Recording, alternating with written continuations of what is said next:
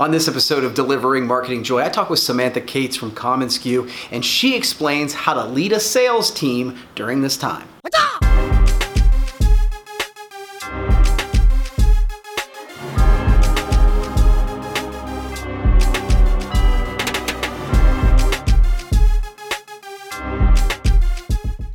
Hey there, and welcome to a brand new episode of Delivering Marketing Joy. I am your host, Kirby Hassman, and joining me today is someone who I've gotten to know over the last couple of years. It's such a rock star in the industry. She's, I believe, VP of Sales of commonsku. Is that right?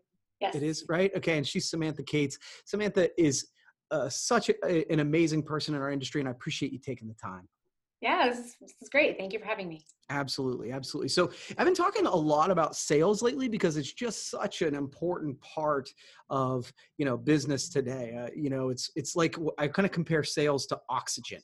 It's like if you don't have sales, everything else sort of goes away. Right. And so, you are not only in the sales role, but you're also sort of a sales leader. And as a leader in sales, I'm curious to know, how are you working to motivate your team during this kind of weird, crazy, tough time? Yeah, it's tough because we're working remote, and I also have two people on our team that started 2 weeks before this all happened.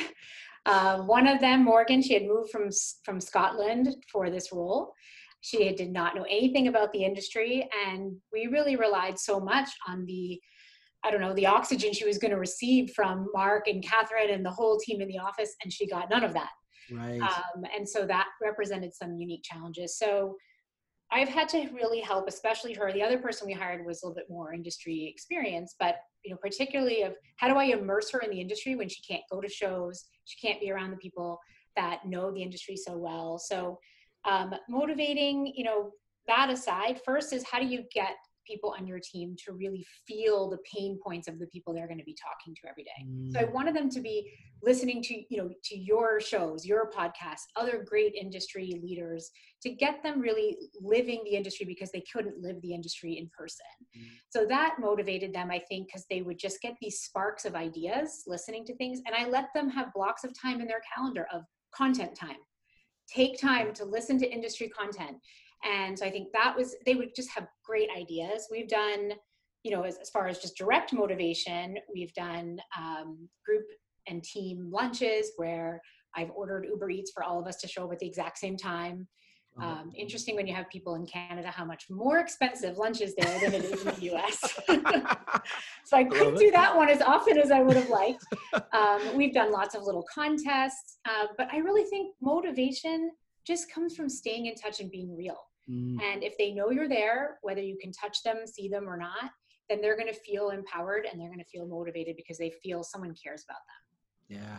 It's funny. I hadn't thought about this, but in the role that you guys play, I could see where going to a trade show, which we've taken for granted for a million years, someone who's new to the industry could really get a feel for challenges, problems like quickly, because they'd be talking so regularly to customers. So that's something I hadn't thought of, but that's a really good point. We rely on it like oxygen and air for them to breathe because we sell to distributors. And without understanding you're a distributor, your life is not as simple as it is people make our industry out to be, right? It's very complicated. And it's really important, not so much that they understand commonsku. The software is, intuitive and easy to understand. Do you understand why somebody really needs it? And so that has been kind of a fun part of motivating the new people, especially of how do I let them have time in their day to experience that? Yeah. And I think too, what you mentioned about getting together with Mark and Catherine, with you, with whoever, like the SKUCon at home, like I always fancy myself as I motivate myself. Right. But man, just getting around other like-minded people, I took 3 pages of notes. It got me fired up to sometimes do stuff that I already know to do. But in many ways you're like, ooh, just a different perspective with somebody doing what you're doing is important. So what have been, I'm curious, like strategies, like obviously you want to stay motivated, you want to stay learning, but what are some strategies that you have used to sort of stay top of mind during the pandemic?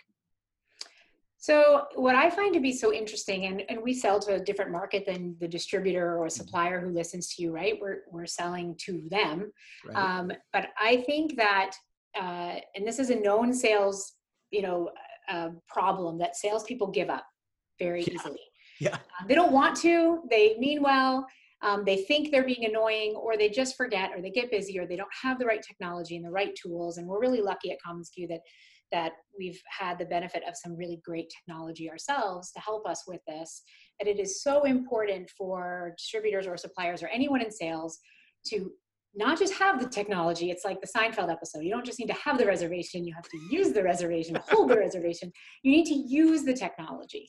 Yeah. And so we've built in these cadences around touch points and emails, and we live and die by those. And ours go on for a very long time. And I cannot, Catherine and I joked the other day that we think this is the quarter of 6-year sales cycles. Mm-hmm. How many companies we looked in the last quarter that we've brought on that we started talking to 6 years ago.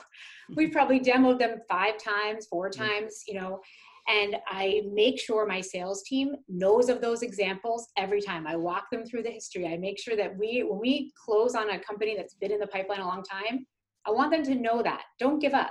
Right. And you know, I've been through tons of adversity in my younger life, and just, you know, pretty good when things go bad, and I don't give up.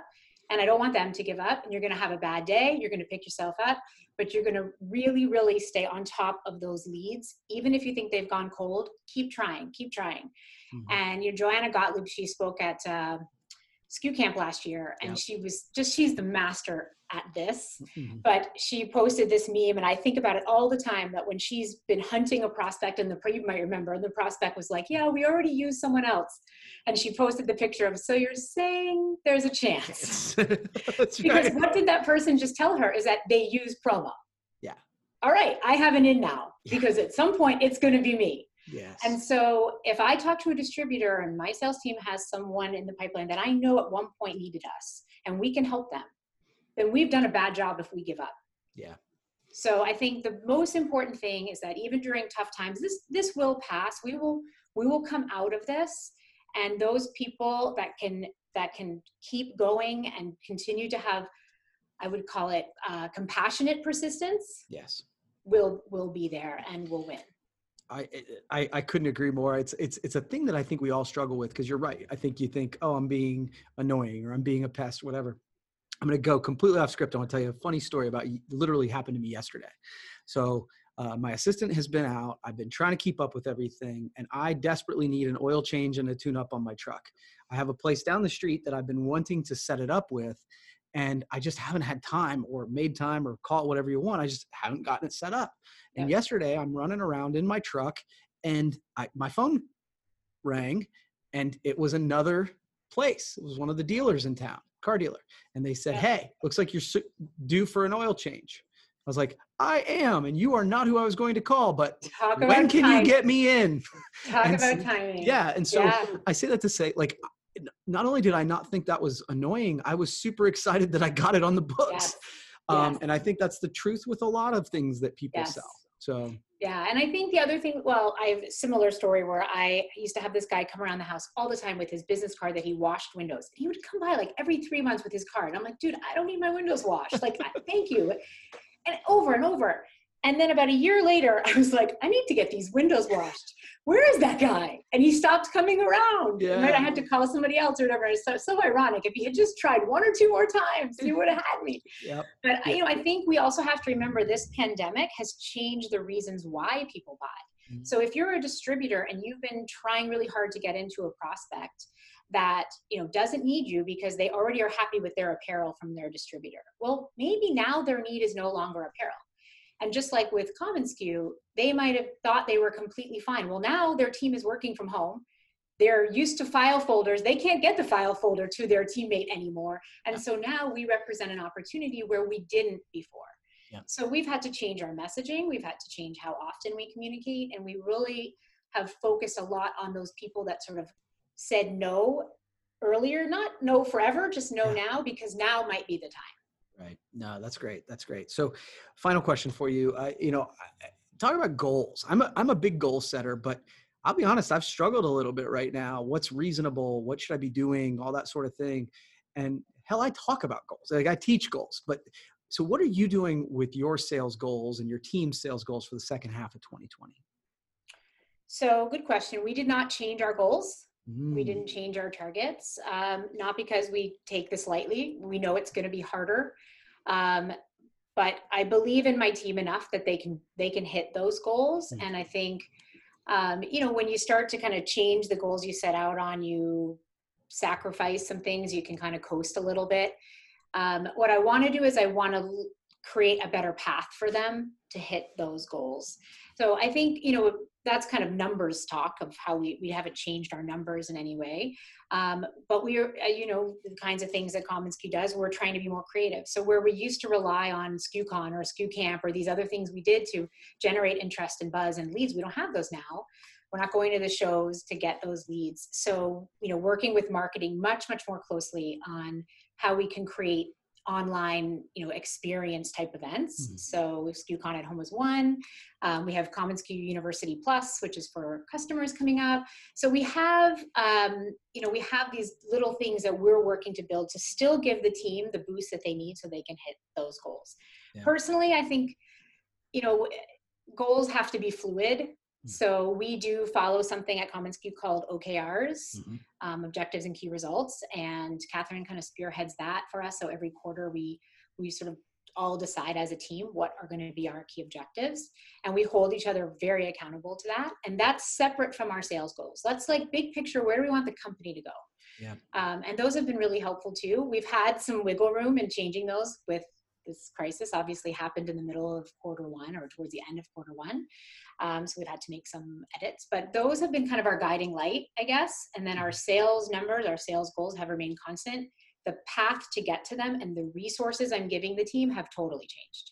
I like that. I like that a lot because it is a great way to look at it, to say, yeah, maybe the destination might be the same, but we got to figure out, look at the map and see if there's a different way. Especially I have, Ashley on our team, she's our account manager, and she's got a 4-year-old son who's just turned 4, so was 3 during this, and she and her husband are both working from home. I mean, it's the literal meme you've seen of the kid climbing on her while she's trying to, and she was our top performing salesperson. And I think you have to be really personal with your team now. This is not the time to have your one-on-ones and be like, how are you? Good? And then let's talk about your numbers. No, tell me how you are. Yeah. Are you tired? Are you getting enough sleep at night? Are you taking time for yourself? Yeah. And Catherine has been so awesome about this, where she'll literally say, take a vacation.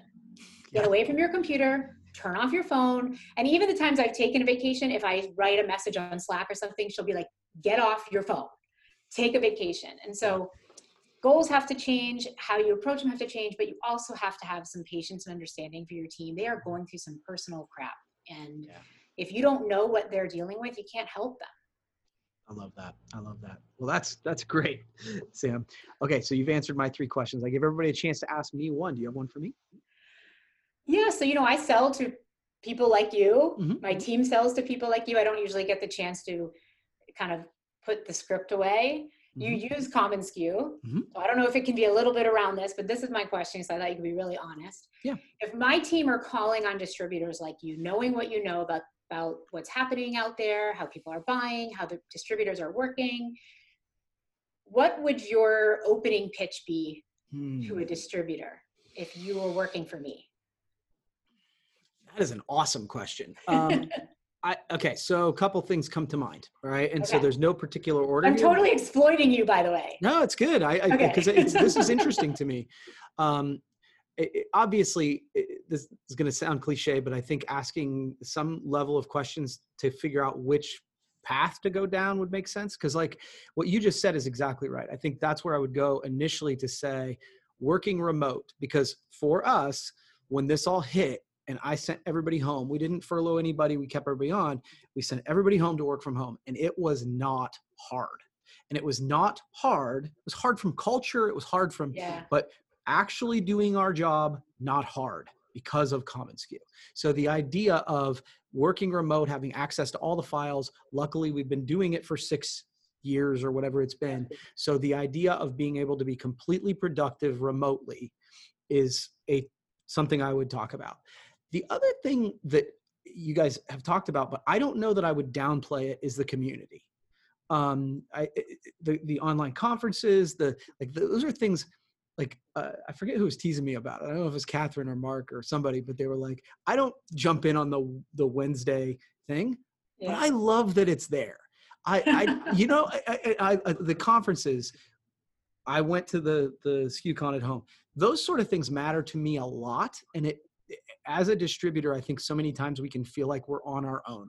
Yeah. And having that connected resource to me with people who I think are progressive, creative, and kind matters to me a lot. So those are two things that matter to me. And then the final thing is just the workflow. I've told several folks at commonsku before, the thing that mattered to me a lot, but I didn't think it would, is the operations, is just being able to track what orders are in-house and where they are.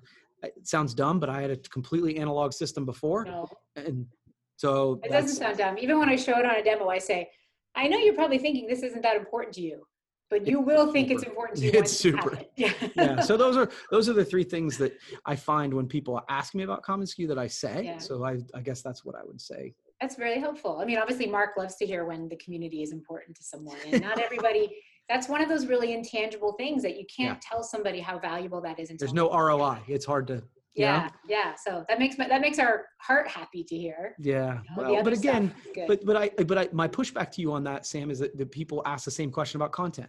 They ask the same, like Gary Vaynerchuk one time said, "What's the ROI of your mother?" Quantify that, but it matters. Yeah. Yeah, it does. And so just ask my kids around dinner time if I'm not here. No, that was fun. So thank you. And I really appreciate you taking the time, Sam. We'll have to do it again. Oh, it was great. It was great. Thank you. Yeah, absolutely. So that's going to wrap up this edition of Delivering Marketing Joy. We'll see you next time.